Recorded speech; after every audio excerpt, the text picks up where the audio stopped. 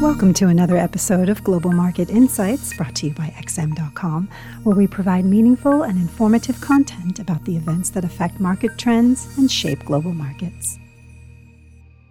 It's Friday, the 8th of September, 2023, and you're listening to the Market Comment Podcast by Marios Hadjikyriacos. I'm Maria Pachordes. Thanks for joining us at XM.com. The specter of the Sino-American trade war returned to haunt global markets this week, putting another risk on the radar screen of investors that are already grappling with signs of a global economic slowdown and elevated interest rates. Shares of Apple fell nearly 3% on Thursday, dragging the entire stock market lower following reports that China ordered government officials not to use iPhones at work.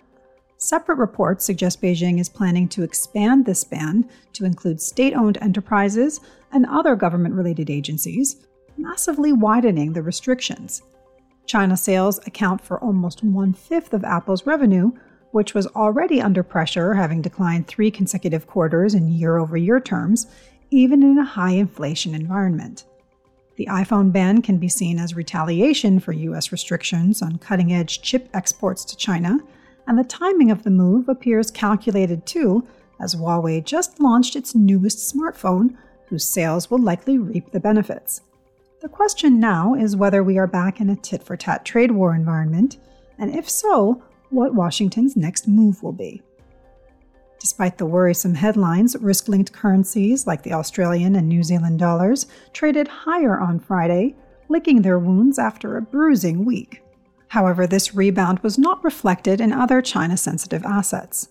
The yuan fell to its lowest levels in almost a year against the dollar, despite signs that Beijing has stepped up FX interventions to defend the currency, which highlights the force of the capital stampede out of China. Wall Street has been caught in the U.S.-China firestorm as well.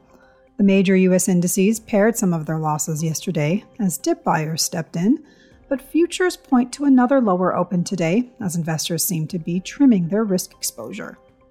The risk tone is so fragile that it has started to push down on U.S. yields, which in turn has taken the steam out of the dollar's rally. Still, the outlook for the greenback remains bright amid a resilient U.S. economy that stands in contrast to Europe and China, both of which are plagued by a severe slowdown in growth. The FX market has been trading almost entirely on interest rate differentials over the last year, but with most central banks about to conclude their tightening cycles, the focus might shift to economic growth differentials, which clearly favor the United States at this stage. Gold prices are on the mend. The precious metal managed to rebound off its 200-day moving average yesterday and is trading higher today, but remains on track to close the week with serious injuries. An environment of elevated real yields and a shining U.S. dollar is anathema for gold, but admittedly, the metal's losses have not been as extreme as one might fear, given the seismic moves in bond markets. The stabilizing force for gold prices was likely sovereign demand by central banks, spearheaded by China, which continues to raise its gold reserves at a striking pace, according to the latest data. Finally, in Japan, another round of FX intervention threats fell on deaf ears.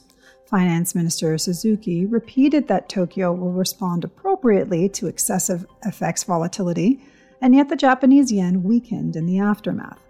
Subdued levels of implied volatility in yen options suggest traders view another yen buying operation as unlikely for now.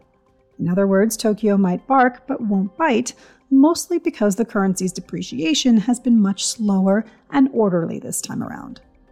Thanks for listening. This was today's Market Comment here at XM.com. Thank you for listening to another episode of Global Market Insights brought to you by XM.com. For more in-depth technical and fundamental analysis, be sure to visit www.xm.com/research.